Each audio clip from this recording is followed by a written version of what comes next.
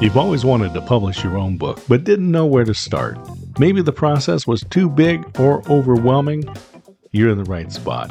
Publish your own book with an online course and webinar in 12 weeks or less. This podcast is based on my best-selling book, Influence, Creation of Credibility. I'm D. Scott Smith, and let's get right into this episode.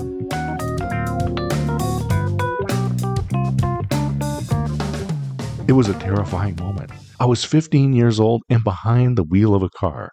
Not for the first time. I've been practicing in parking lots, but now I was pulling into traffic, controlling a 4,000-pound automobile. I knew all the controls, steering, pedals, turn signals, and was a good driver. But for the first time, I was surrounded by things I could not control. Other drivers. Everything was new, and it took a lot of concentration and focus. I was aware of every action. I had to be intentional to flip the turn signal lever for my upcoming left turn. My brain was fully activated. In my first book, Motivational Listener, Be Interesting by Being Interested, a practical guide to being successful at business networking events, I discussed the neuroscience of learning. When we start something new, we use our prefrontal cortex. It takes a lot of energy. The brain, in fact, will use more than a fifth of the energy we produce each day. The prefrontal cortex is where we house short-term memory, and it's active when we learn. Then, as we repeat tasks, new neural pathways are formed. The brain activity moves from the prefrontal cortex to the basal ganglia. These neural pathways let us move into automatic mode. We accomplish what needs to be done with a minimum amount of energy. We experience this each day in our habits, routines, and rituals. When you write your first book, it's going to take a lot of energy. There is so much new stuff. Your success will be linked to how you effectively use habit, routine, and ritual. Although these three concepts are closely related, they each have a particular place in writing your book. Let's start with definitions to differentiate habit, routine, and ritual. Each of these three reside in the basal ganglia part of your brain. This allows us to minimize our energy input to accomplish any particular task. Habits are things that we do based on a particular trigger or cue. The action may or may not be linked to a defined time. There are three components to a habit. First is the trigger or cue, which cause us to begin an action. Following the action, there is the third aspect, a reward. We'll look at examples in a moment. Routines are repeated patterns of action or activity which happen in the same order at the same time. Like habits, routines help us unclutter our brains. This opens up space for creativity, deep focus, and to set and follow our priorities. Rituals mark a moment of change or transition. Habits, routines, and rituals protect us from uncertainty and anxiety. Let's look at a few examples. I use my digital and paper calendars to manage my time. When I schedule a meeting, this is a trigger. I follow with the action of creating a digital appointment in my calendar. The reward is peace of mind to know I will be reminded to show up and be prepared. This habit is time independent. The action happens following the trigger or cue.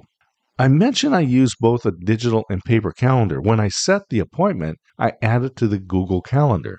If the appointment is in the same week, I'll make a note in my paper calendar. If the meeting is in the following week, I don't often add it to the paper calendar. My routine happens Sunday night. Again, routines generally happen in the same order at the same time. On Sunday night, I open my Google Calendar and paper planner. This is when I look at the coming week and I write all of my meetings, appointments, and planned activities for the week in my planner.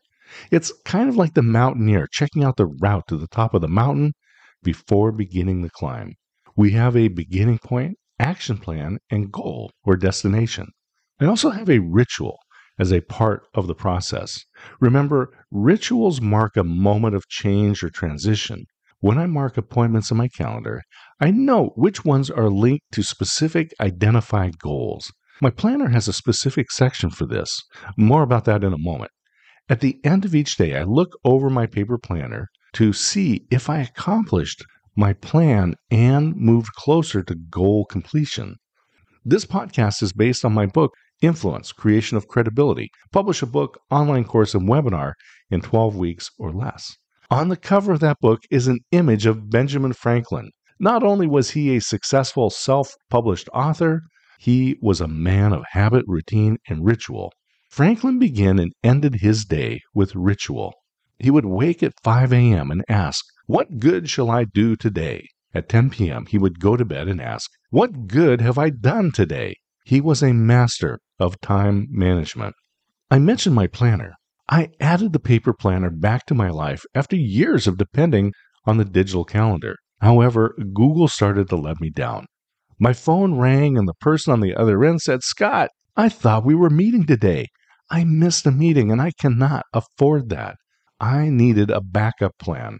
I used paper planners for years, Dayrunner, Time Systems, and a decade of using the Franklin planner, but stopped when I got a smartphone. My calendar was in my hand. Well, it was not a perfect system, so I went back to a paper planner. But nothing met my need for habit, routine, and ritual. Being an entrepreneur, I decided to take matters into my own hands. I developed the Independent Planner.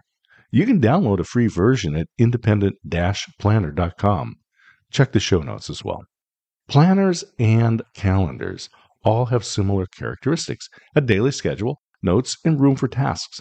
What I was missing was feedback, the reward. The Independent Planner has a unique goal tracking system. It allows me to know which of my appointments and tasks are related to goals. During my end-of-day routine, I mark which of those I actually completed. It's one thing to schedule items, such as setting time to write a book, and another to actually get her done. When you are ready to publish your book, it's important to know your habits, routines, and to create rituals. You might set a habit to take notes anytime you have an idea about your book. You may then have a routine each night to gather your notes into a file on your computer. You may have a ritual of drinking coffee or tea from a special mug that you only use when you sit down to write your book. Habits, routines, and rituals play an important role. They help unclutter our brains. This frees us to engage in deep thought, enhance creativity, protect us from uncertainty, and relieve us from anxiety. I just returned from a 2,000-mile road trip. I hardly thought about operating that motor vehicle.